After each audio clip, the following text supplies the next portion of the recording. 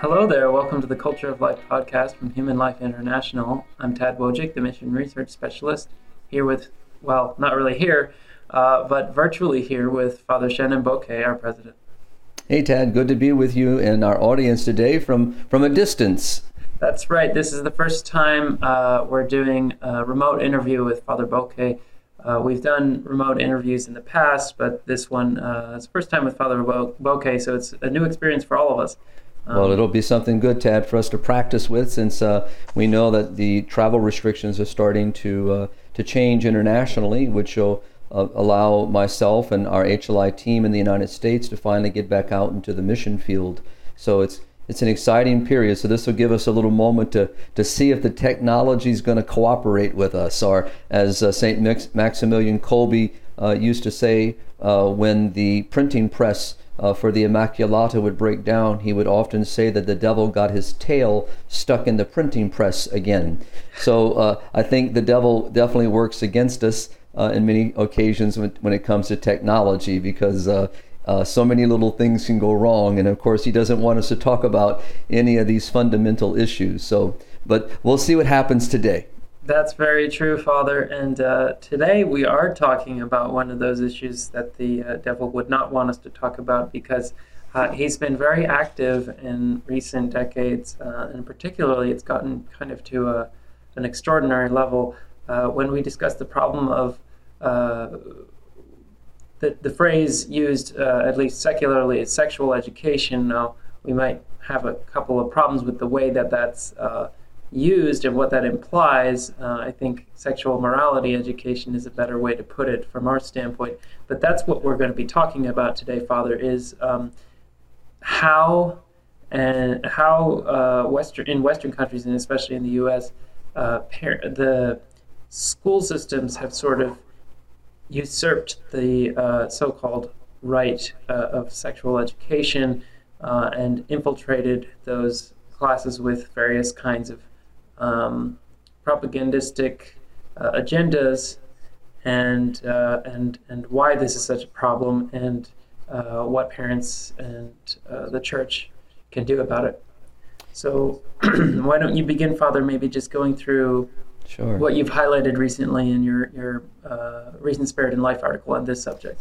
Sure. Adolfo Castaneda, who has been with HLI, since 1993, who has a degree in moral theology. In many of our training programs, Tad, one of the primary subjects we begin with at least with an introduction to our audience, whether they be seminarians, religious, or priests, or lay professionals like doctors, nurses, and parents.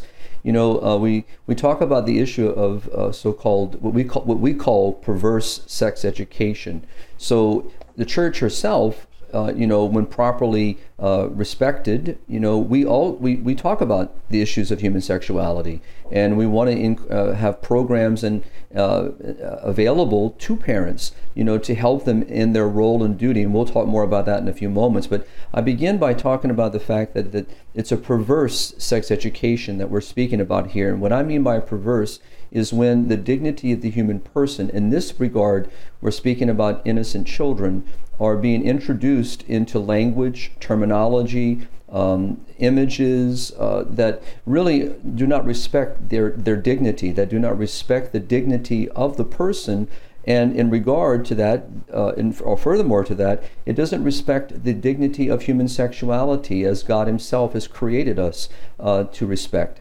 And so when we address the subject, as Adolfo does in our Latin American outreach and our programs, and we do throughout the rest of the mission field, is to really help parents and those working with young people to respect young people's innocence, and that we are careful in how we talk about very important issues. I mean, the beautiful gift, and I use that word very strongly, gift of human sexuality is a gift of God. God created this precious gift. It's something beautiful, it's something good, but it has a proper order and a proper, expression and a direction. And when anything of good is falsified, as we're talking about here, in what we're seeing in the secular culture, that really has no regard for human sexuality as God intends. It looks at it purely from a biological point of view, the point being that happiness, pleasure, anything that really can fill my life, I'm free to choose, which is contrary to freedom, is contrary to the human person. Again, here, for our audience sake, I just want to make reference to Genesis chapter 1, verses 26 to 27, where we hear that God made us in his image and his likeness. And oftentimes our audience and many people that I'm actually out on the road getting ready to participate in a conference, and this is kind of perfect because this is one of the subjects I'm going to be giving a presentation on. So it's perfect that we're talking about it, but it's the understanding of what we mean by likeness and image. So just very briefly, Tad, if you don't mind, I'll just kind of make note of them. So first of all, when we speak about freedom, we're speaking about, when we're made in the image and likeness of God, is that the freedom that I have to exercise is that I will exercise it in such a manner that it helps me to recognize who I am. In other words, to be God-like, to exercise my freedom in a respectful manner that respects my nature as a person. And so that freedom is not meant for me to use to go against my nature or go against the goodness of my personhood, but instead to be used to help me to flourish and to make good choices that reflect that goodness and that beauty and that truth about my nature, about who I am as a son of God and as a person. And so this dignity is inalienable, it's absolute. It's never taken away in a sense from anyone or given to me by anyone. It is a God-given gift. And so, and when we talk about, further the goodness or the likeness and image, we think about God as good, right? And so we're made for good. We're made for the good, and we're made to choose the good. And this is a part of recognizing the image and likeness in whom I have been made. And then also to choose what is beautiful and to create what is beautiful. In other words, what I'm trying to say is that we have these beautiful gifts given to us by our Creator for the purpose of helping me to know who I am, for what I have been made, and what is my destiny, which is the supreme good, eternal life. And so if I take all of that out of context, if I remove it, as we see with a dualistic understanding of the human person, which is in the secular culture, which means, if I want it, I can have it. If it seems good to me, I can choose it without asking, is this really good? Is the reality true?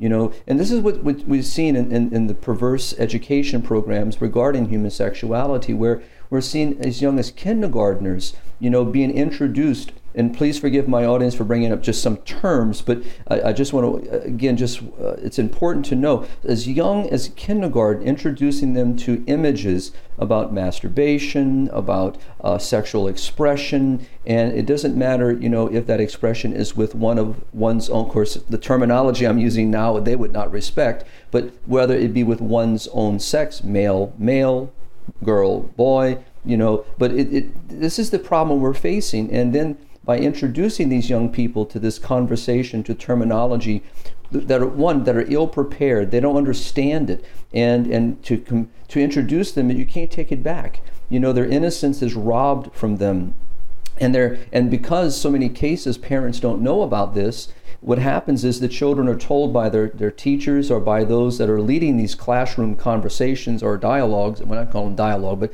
these discussions, that don't tell your parents. Parents don't even know what's happening, and so their kids are dealing with subjects that many adults struggle with and don't understand. And so how will these kids? So it's important, Tad, that's why I really wrote about this subject, because in our current climate, it's a very permissive culture.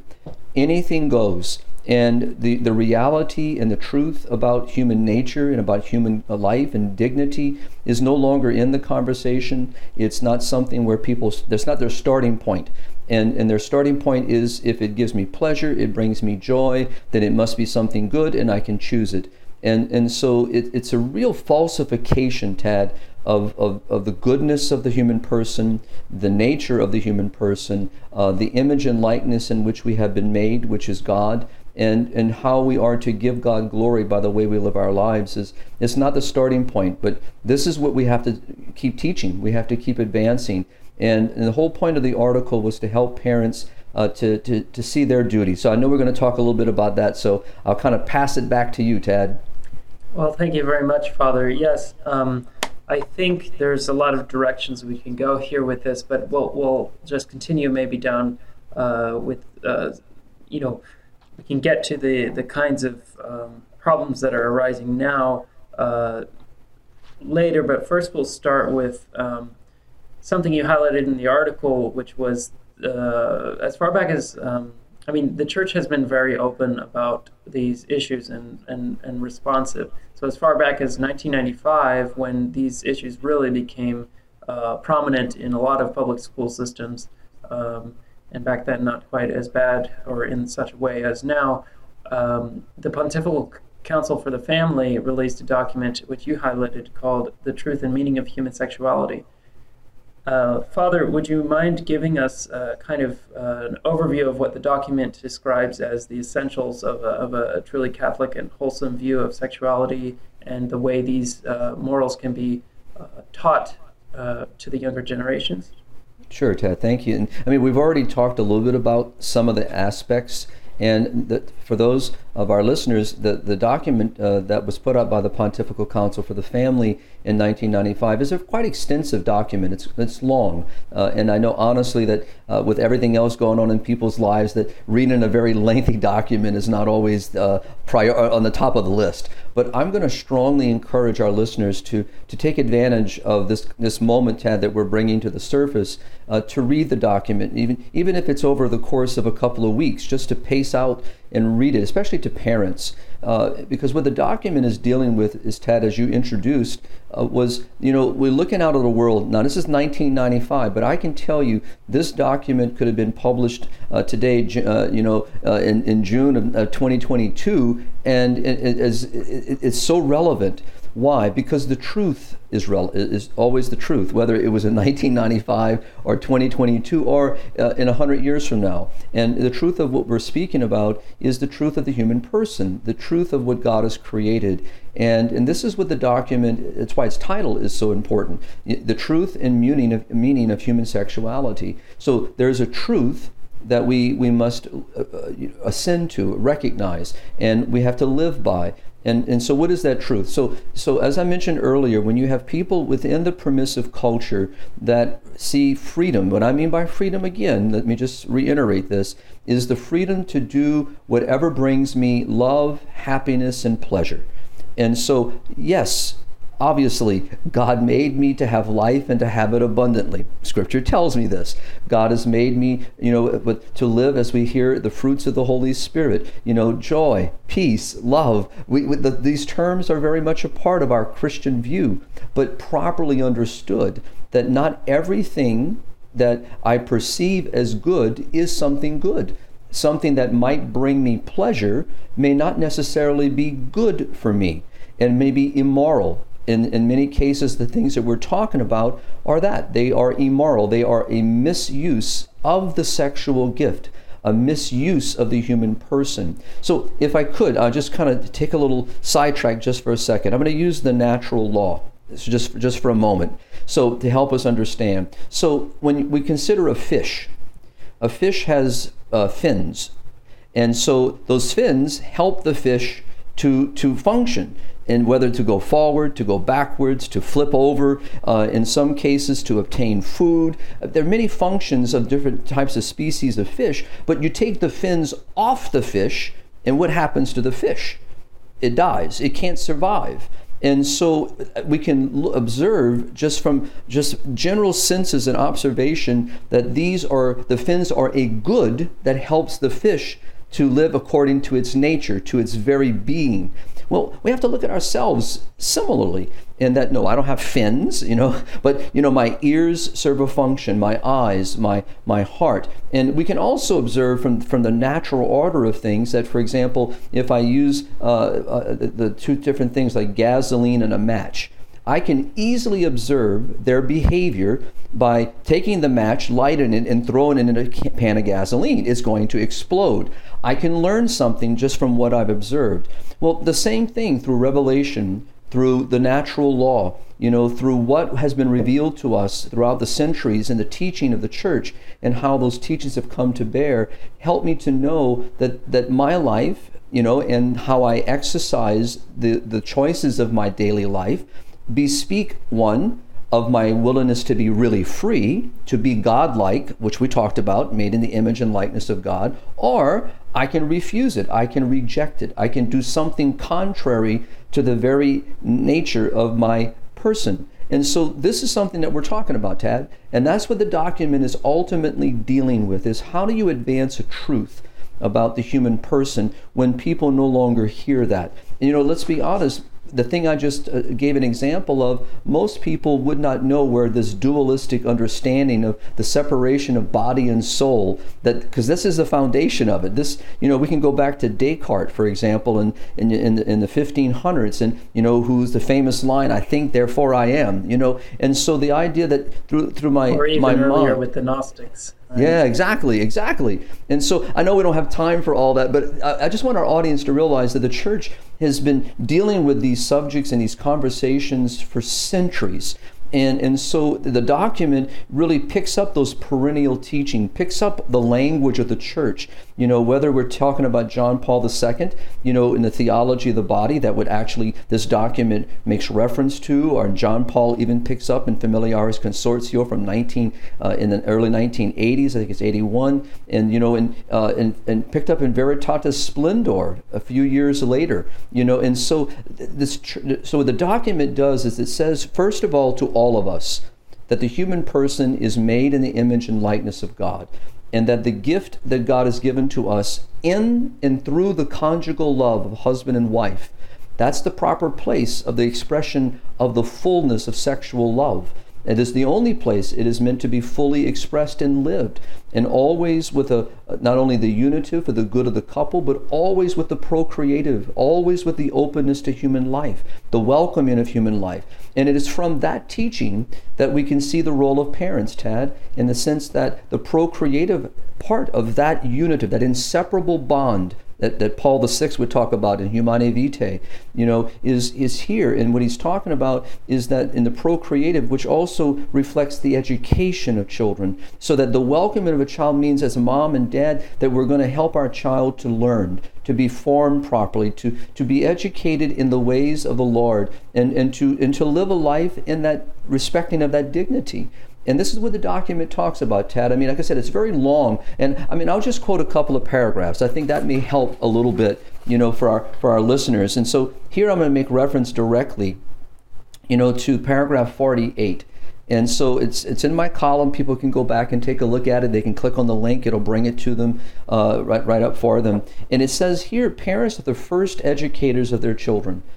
And so back to this procreation, this welcoming of human life, which means, as a parent, that not only are we saying to each other, husband and wife, that I'm giving myself to you and you're giving yourself to me in a self-giving love, and then that love is open to the fruit of that love. And the fruit that could be as a result of our union, that is a child. And so in that, we also are saying to each other, and we will help each other to raise our child and our children. We will help to educate them and to form them and to guide them throughout life and to teach them right from wrong and to protect them from the harms that are around us and to prepare themselves for the ultimate life, which is with God, the supreme good. And so now, I know some of our audience, especially our parents, and are thinking, God, I don't think about that, but that's what we should be thinking about. That's the mindset, is that this is something that's part of a great work, a great plan, and to be co-creator. Again, God creates what's beautiful, and so parents also participate in the creativeness, the beautiful gift of beauty of life. And so to see that, so this is what the council is talking about, and it says, that there is no guarantee that the schools and individual teachers will adhere to or transmit positive sexual values to their children. So this is paragraph 48. So what the Pontifical Council for the Family is saying to parents, you have a duty. You are the first educators. You are the ones responsible. However, you might and the church is here. We assist parents, as I mentioned earlier. So we're not saying that there should not be sexual education or formation, but it should be respectful of the values that parents want for their children. And we should respect the dignity of the child. And so here, this is what the Pontifical Council is saying, Tad, and it is the family, not the school, that is the, quote, the normal and usual place for forming children and young people to consolidate and exercise the virtues of charity, temperance, fortitude, and chastity. Now, these are words that are not in the parlance of the narrative of our secular culture. They're not there. So where are the children going to learn those? So let me just, again, return to my own upbringing. I was fortunate. I was raised in a little town in South Louisiana. My parents were raised us in the Catholic faith. Our family, extended family, were active in that Catholic faith. And, I didn't go to a classroom for Catholic education, in the sense of what people would call CCD, the Confraternity of Christian Doctrine, all right? So religious formation education. We were educated in people's homes. And these were the same people my mom and dad and we would see at Mass every week. They were married people. Some may have been single, teachers their whole lives, and and living the chaste and a single life. But there was no fear of my parents with these individuals, because they were raising their children the same way my parents were raising us. And so there was no competition, if you will. And my mom and dad, who recognized their duty and responsibility, entrusted us to the care of those other individuals. And as I've said to you, Tad, in other podcasts, my vocation, I'm 29 years a priest, and now in my 30th year, and I owe my vocation to Almighty God. Yes, that's the giver of the gift. But so many people contributed.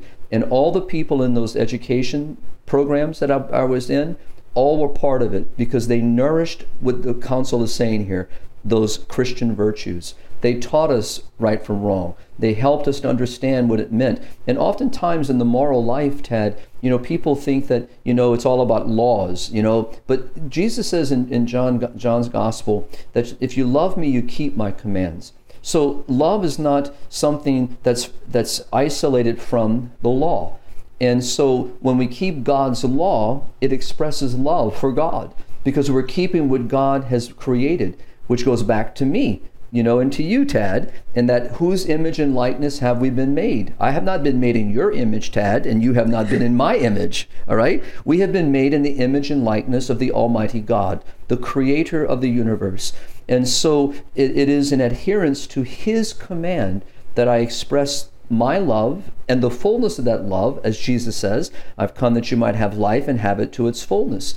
So this is what we're talking about, and so this is why the document is such a rich document. It's one that educators in religious formation should be familiar with, especially those working with young adults in teen formation, maybe in youth programs, but I would say especially parents should be familiar with it, because one, it's not so much a rule book in a sense, okay, let me make sure I'm doing A, B, C, D, E, but it really is to help the parent to broaden their understanding, to deepen their appreciation of this teaching, and then how to bring that teaching to bear. And the first thing really is for each of our parents to realize you have the ultimate duty, the most important responsibility, and that is the formation and the education, the protection, the safeguarding of your children.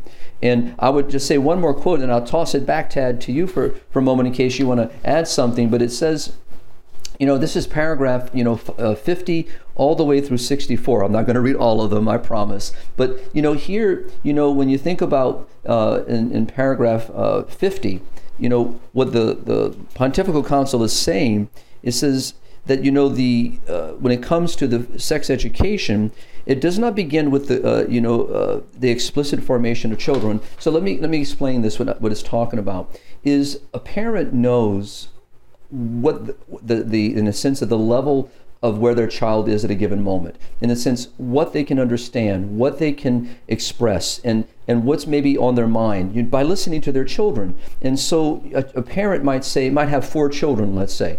Well, the first child maybe was more ready a little earlier in life to maybe talk about, various subjects that we're bringing up here, but maybe their second child, may be a little longer. So, but each child is unique. And so the parent needs to be, not put everybody into a box, if you will, but to really respect each individual as a unique person, that we have to recognize and how to help grow and to be able to have this kind of conversation. But it also says that, when you consider that, what's happening in the secular culture is there is no respect for that.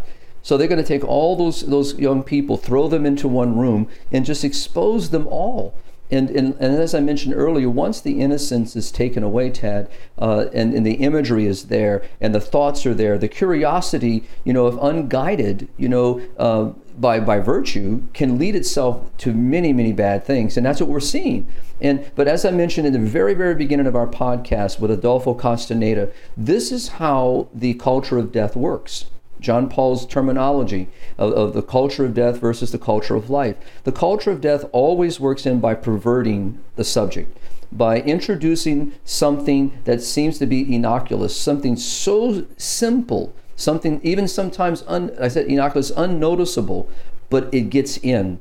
And then they start building, and they build, and they build. And all of a sudden, what started off with something small is now something large. And we've seen this, when it comes to contraception, when it comes to the issue of abortion, when it comes to the issue of euthanasia, and many other issues like gender theory today, the whole the debate today that's in this so-called woke culture. All of this, Tad, is a result of what the Pontifical Council of the Family is saying, basically is when there is a falsification of the truth and meaning of human sexuality. So I'll toss it back to you in case you have some comments or you want to take it in a different direction. But I mean, the document is so large, Tad, it's very difficult, to break it down in the time we have. But all I would say is encourage our audience, I give some quotes, I give some direction in my Spirit and Life column. Hopefully people can read that, and maybe the curiosity will move them to dive a little deeper into the document.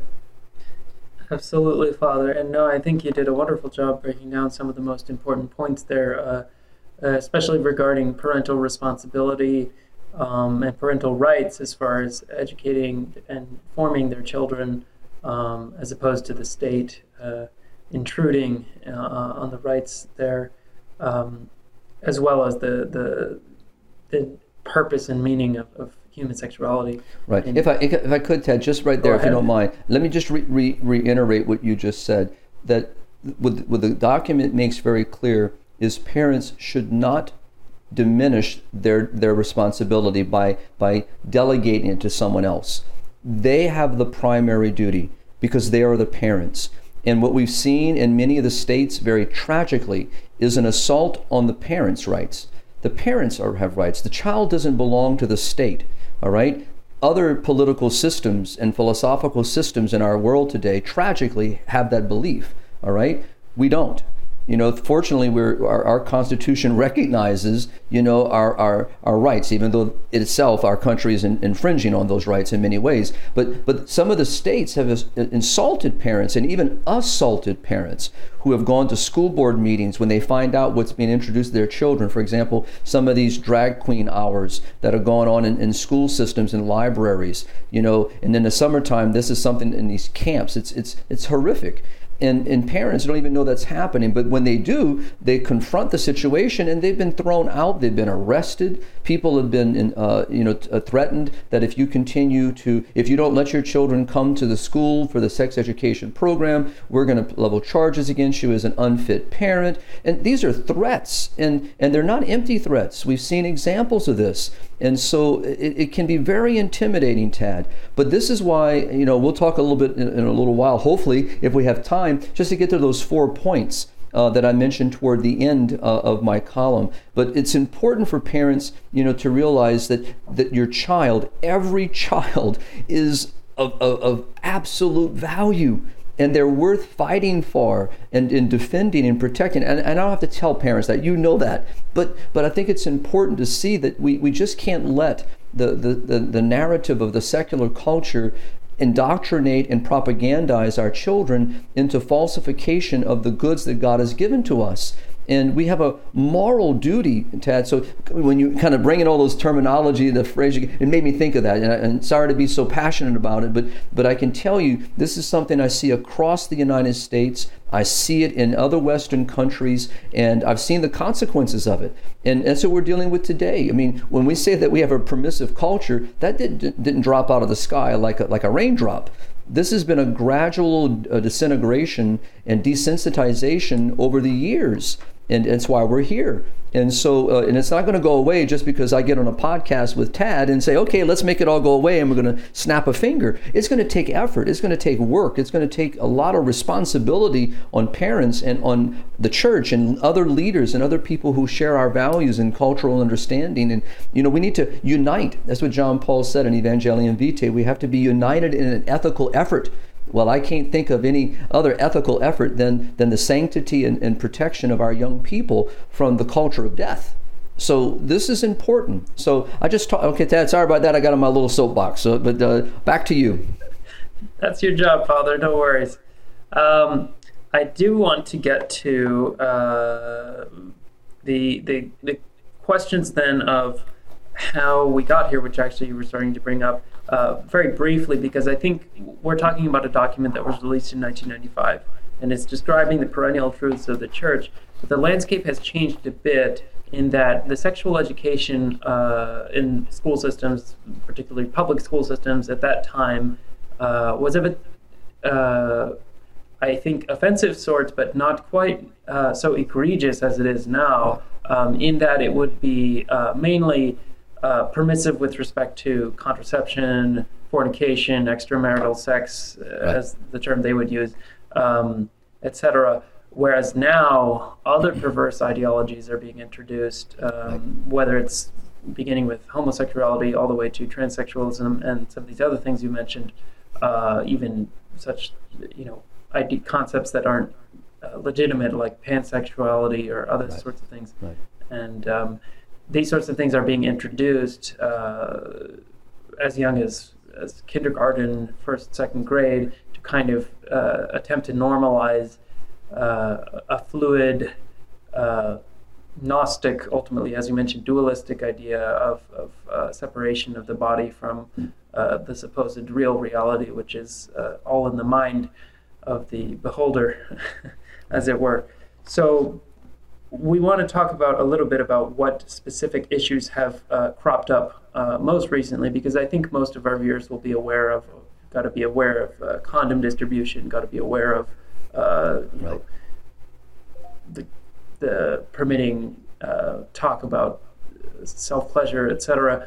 Whereas some of these other things, I don't even know that parents are aware exist or are being spoken about. Well, what I would say, Tad, is important for our listeners, and myself included. I mean, you have to read, and you have to read reliable resources to help form our minds in the sense of what's happening within our culture.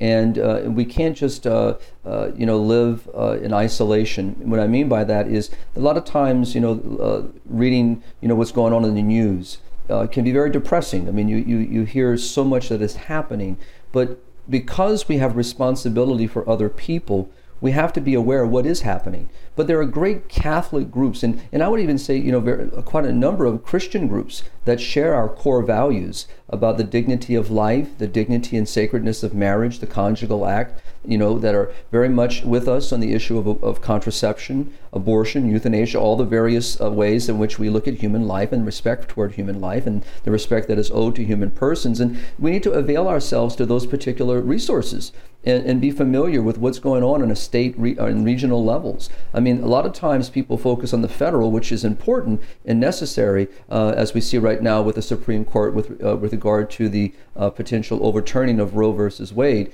The idea here is, but there's a lot happening on the state level, regional level, local level that parents need to avail themselves to. And so what we may be talking about in Washington, D.C., for example, because it's our nearest metropolitan, may not necessarily be happening, in in the mid part of the United States. So, but to be honest, more is happening than people think.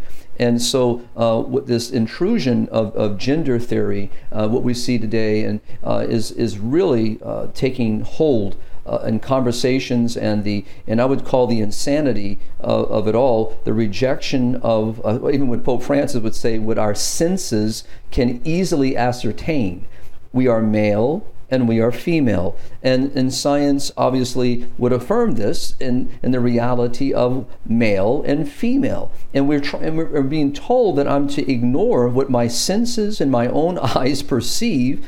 And this is something that it's infiltrated into the schools, and it's in their textbooks. And so parents, what I would say is, you need to look at the textbooks. You need to see what your children are being indoctrinated into. What are the teachers teaching? What is the language? What is happening there? So I would just say that important, Tad, is instead of getting into each one of them, because you mentioned them, I mean, there are, and it's a slippery slope. And it's interesting, is that what I began with is, when we falsify the understanding of the human person, when we reject the very nature of the person, then this is the inevitable direction. And there's no end to it, Tad. One of my staff, Dr. Brian Close, right across from your office, has been saying for decades, he's been in this for over 40 years, oh, it can't get any worse. And I said, Dr. Brian, would you please stop saying that? Because it does.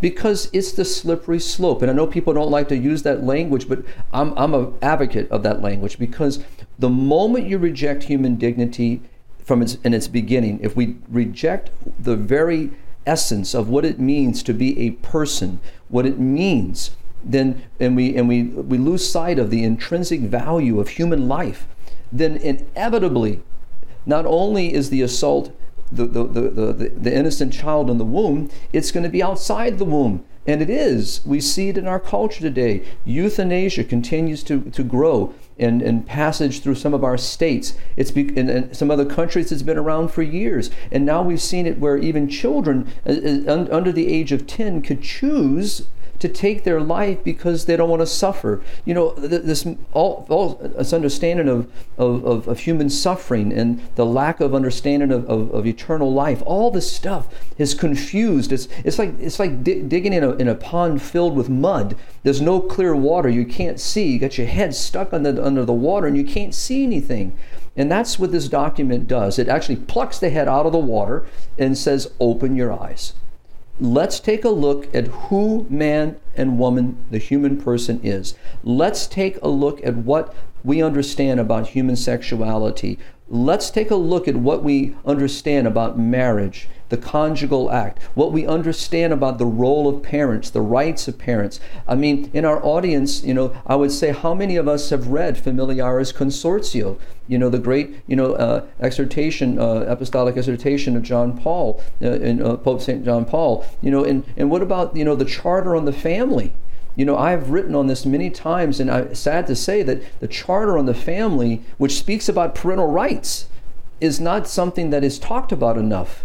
And so that's why this document was so important, because the rise in pornography, the addiction to pornography is unbelievable, not only in the United States, it's a global problem. And I would say it's a health problem. It's affecting people psychologically, it's affecting people in their health, it's causing rampant issues in divorce, the transmission of so many diseases, because people want to enact these things and to bring them into the real world, because pornography is real people. But it's not reality. A lot of these things that people are doing are just horrendous. But now, tragically, Tad, they're becoming reality. This is what people think about sex. This is how they think about relationships. And again, going back to the dualistic understanding that when we separate, when we rupture, this our understanding of the human person, these are the inevitable consequences. So it's important that parents understand who is teaching their children, what they're teaching their children, and even if and I would also say, I would extend this, Tad, beyond the school. Who are the friends of of my children? What families? I mean, I remember when I was a young boy, and again, not comparing myself to anyone else, but when I was a young boy, we went through, if you were my best friend and I was going to your house, I was put through a battery of tests. Tell me about this young man. Who are his parents? What did they do for a living? Does the dad work outside the home? Is the dad home every night? How many other brothers and sisters? What are their ages? I mean, they went through a litany of questions. Why? Because I was of value to them. They wanted to make sure that no one was going to introduce me to something or something would happen that I was not prepared for. So we need to be that serious, Tad, about this. So even our friendships, the relationships of our children, and yes, and ideally we can't protect them from everything, but we need to give them the proper foundation, the cement upon which they have rooted themselves in order to be able to deal with this. So for example, how many parents are talking to their children about this? How many parents are sitting down and working alongside their children and discussing these beautiful issues? Remember, we're talking about something beautiful here, all right? Something God created. So we need to talk about it, not be afraid of it. And at the same time, do you want someone else telling your children about the meaning of sex? And the other thing I would say, Tad, which the document talks about within the family, Paul VI used to say that we don't need, and I may be getting the quote incorrect completely, but I got the essence of it. We don't need more documents. What we need are more witnesses.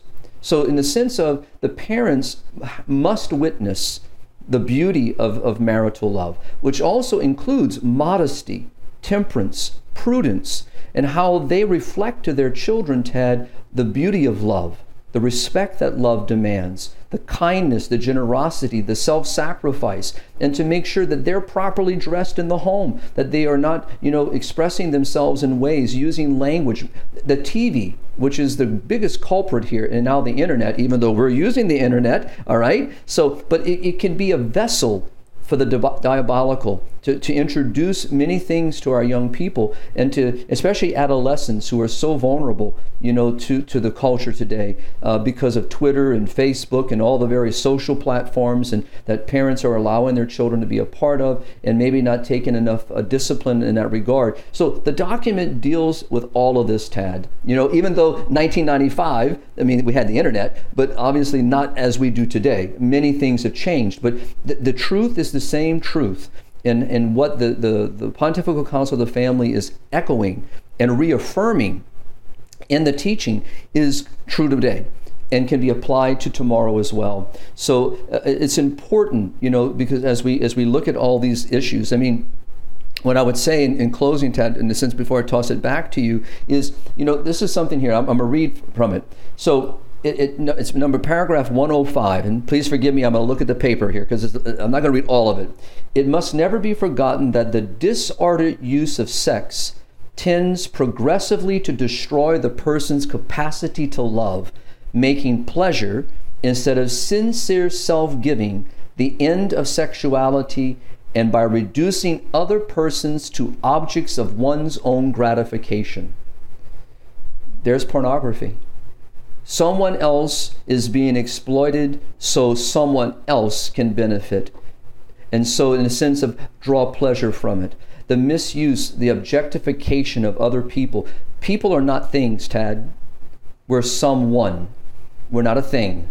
And so this is what the document gets into. So I have read this document a few times over the years, and I continue to return to it many times. I quote from it often because, and a matter of fact, in the conference and presentations I'm giving this weekend, I'm going to be directly focused, responding to the document and making people aware of the document. So it's important, to not let these documents, which are filled with great teaching for us, sit on a shelf. Especially with the internet. There's a positive thing for the internet. Vatican.com, I can't remember, it's Vatican.org, I can't remember what it is. But, you go to the Vatican website and you can look at all these documents. I'm so used to just hitting Vatican. I don't know if it's, Tad, if it's, is it VA? Never mind. People can look it up. I'm checking right now. I can't remember. It's Vatican.va, that's correct. Okay. have all the documents there. We'll also be linking in our description Okay, good. to Awesome. the Awesome. document from the Pontifical Council for the Family, The Truth and Meaning of Human Sexuality. Great. With that said, Father, I think if you wanted to go just to close out through those 4 points at the end of your article that you were mentioning, which are practical tips for parents in teaching their children how sexuality is meant specifically for within the God's plan of the vocation of marital love. Yeah, absolutely. No, and Tad, thank you very much for taking time, to do this today, because it is an important thing that we need to talk about more. And HLI does this, throughout the mission field. But and there are many, as I said, others, many great pro-life, pro-family groups that are doing, yeoman's work with regard to the family, and we owe them a tremendous amount of gratitude, and I do use their resources quite often too. So it's, obviously I want to support HLI, but there's others. We're in this together. This is a united effort, as John Paul would say. Okay, so the 4 points that I made, just kind of drawing from the document. The first one is that parents should associate with other parents, both in order to find mutual support, but also in order to fight against damaging forms of sex education. I've already alluded to it in comments already. So we need to be united. So as I mentioned earlier about my own upbringing, and that is, parents worked together. All my parents knew most of my friends' parents. There was a community. People recognized each other at church. They united. More than ever, as a church, we need to help our parents to get to know each other. When I was back in parish ministry, this is one of the things we try to do, is introduce other couples to other couples and to find a support system, but not just for the support of asking questions. How do you deal with your toddler who won't sleep at night? How do you deal with a teenager that might be giving me problems? What do we do? Those are very, very important and necessary. But the other thing is to have someone stand at your side, to fight the good fight with you. It's very much like the, standing outside of an abortion facility, with other people. You're united. You find comfort being with other people. You're strengthened, emboldened by other people's presence. We are made for each other. We are social beings. And so we need to unite together. That's a very important thing, because what the evil one does, and with those that are in this in the progressive mindset, they want to isolate people. They basically separate people, and then they pounce on. So, but if you have more people together, it's very hard for them to do this, and the truth prevails. And so you bring things into the light. An example of that would be back to the like 40 days, or some of the sidewalk counselors. By having other people there, they're witnesses. And also by having, I know this is but this is nothing not unknown, is having cameras. You catch what other people do. It's like, with all respect, it's like having a cockroach. The roach does not want to be seen, like a rodent. The moment the light comes on, they scatter. And so that's why being united is so important, because together we can stand and we can fight the good fight. Very, very important. The second thing is to keep parents, informed on the content and methodology being used by any other sources of sex education in their children's lives.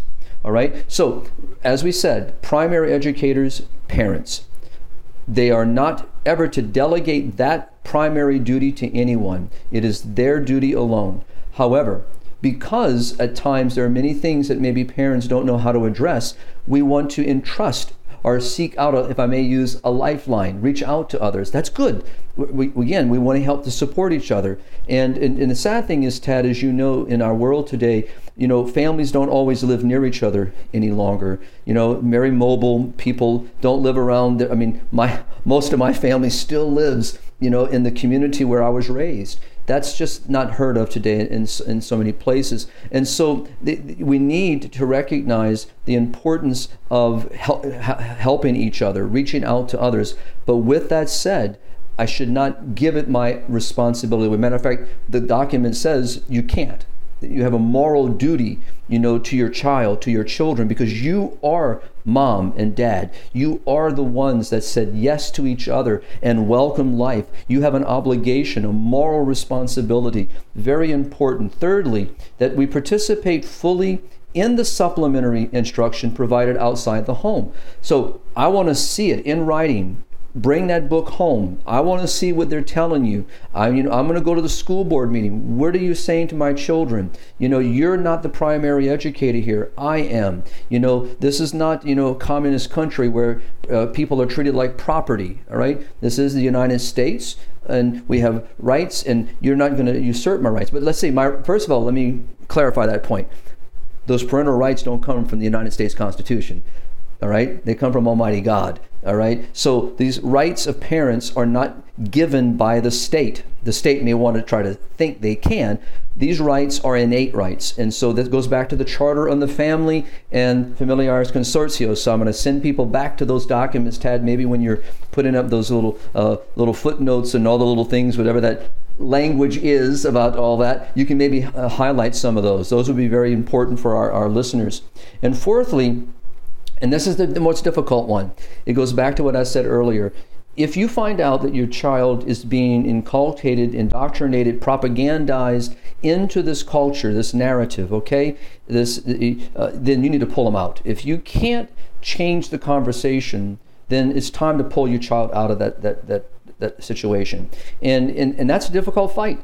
I will tell you, I've heard many stories, and I brought them up earlier, where parents have been really assaulted and threatened. But that's why we're going to go back to the first principle. We have to stand together. We need to get people to work with us. We need to get people in the legal, realm to be supportive of families. We need to get our legislators, both on the state level, federal level, defending those rights. So, but we at the end of the day, sacrificial love demands that we protect. And so parents have an innate love for their children that also protects their child from harm. This is a harm being done to your children and to our grandchildren and your great-grandchildren and our godchildren. So we have a moral duty to say, no, we are not going to accept this. So we have to remove them, which takes great courage, Tad. It takes a willingness. And that's why, it's important for the church, which she has. She stands with our families. And if we follow the writings of the church, the Holy Fathers, Pope Francis has been very clear on this. Pope Benedict was, John Paul, Paul VI, John the 23rd. We can go all the way back, to many decades where we've seen an intrusion on the family, right? From modernism all the way down to the current and the consequences of it. So we have to be willing to fight for our children. We have to be willing to remove them from harm, and so this is it. And, and to realize that if we do this, we will be given our children. I'm going to close with this, Tad, and I'll share this with you. And I think I mentioned this to you the other day, but so Tad, you have to forgive me for repeating the story, but our audience didn't hear it. I got a friend of mine that I've known since he was a little boy, since he was literally a few months old. I've known the family. And his mom and dad, like my own upbringing, were very faithful, very true disciples of the Lord, lived their faith. It wasn't something they just spoke. It was something they lived. It was part of their day. And their children were a great value, and not monetary, not physical in the sense of a thing, a commodity, but a precious jewel placed in their charge. And they did a lot, for their children in correcting behavior and preventing them from being, in certain environments. And as we know, children, need guidance. And at times when their parents make decisions, children don't always appreciate and understand. And I think any one of us listening here as adults know exactly what I'm saying here, that we think we know better. We think we know it's right. We think we can make all decisions on our own, and our parents are always wrong. Well, sometimes parents are wrong, all right? But in most cases, in the majority of times, our parents are making the right, prudent decisions. And this is what happened with this friend of mine that I've known. And it's fun now to see him as a young married man with his own children doing the very same thing his own parents did. And he said, when he was being raised, he really did not respect his parents as much as he should have. He says he was sometimes upset with them and even angry at them because they said no, that he couldn't do certain things, or he couldn't go out with his friends at a certain place. And he said his parents seemed to be, just unyielding. But he says today he understands exactly what his parents were doing. They were protecting him from potential harm, and even harm that they could see that he couldn't see. And he said it was once he married and he had children of his own, he realized he would do anything to protect his children from harm. And he says, little did I know that I'd become my parents. But it's because it's the truth. It's love. And so we have to see as parents, and for myself, I'm not a biological father, but a spiritual father. I care for people. Many times people came for guidance and still come for guidance. And all you can do is offer it to them, and it's up to them to decide. But I'm dealing mostly with adults, all right? Parents are dealing with their children. But it's because we love and we care and we want what's best.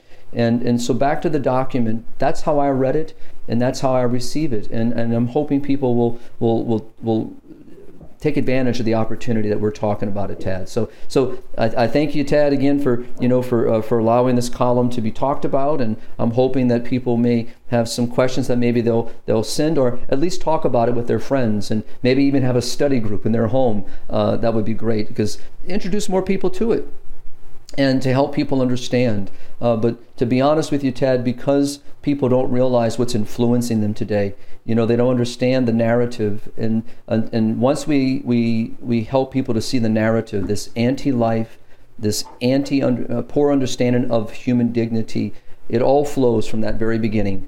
And so this is how we see the contraceptive mentality enter in, abortion enter in, euthanasia enter in, this whole gender theory enter in, and as you mentioned earlier, all the other, as John Paul would often say, all these other isms will enter in. We need to get back to the primary root. And once we heal that wound, then everything else will find its necessary healing as well. So that's kind of how I'll kind of throw it back. Absolutely, Father, and thank you so much. You thanked me for hosting the episode, but thank you for writing the article in the first place and bringing up these topics. I think that's a good place to close. We covered mostly everything, and as I said, the description will contain a link to that document, as well as Father's Spirit and Life article, so those listeners and viewers who are interested in reading further are encouraged to. And please be aware of these issues that are affecting our children ever greater. Even I'm not very old at all. Even when I was young, it was not quite so bad as it is now. So let us... Still a young man. Yes, as are you, Father. And let us pray and be aware and fight on behalf of our children. God bless. Okay. Yes, thank you so much for watching and listening. Please, if you're watching on YouTube, like and subscribe and turn on notifications. If you're listening to us on Amazon, Spotify, or any of our other audio platforms, please follow us. And however you're tuning in, please share us with all your friends. Keep on living the culture of life. God bless.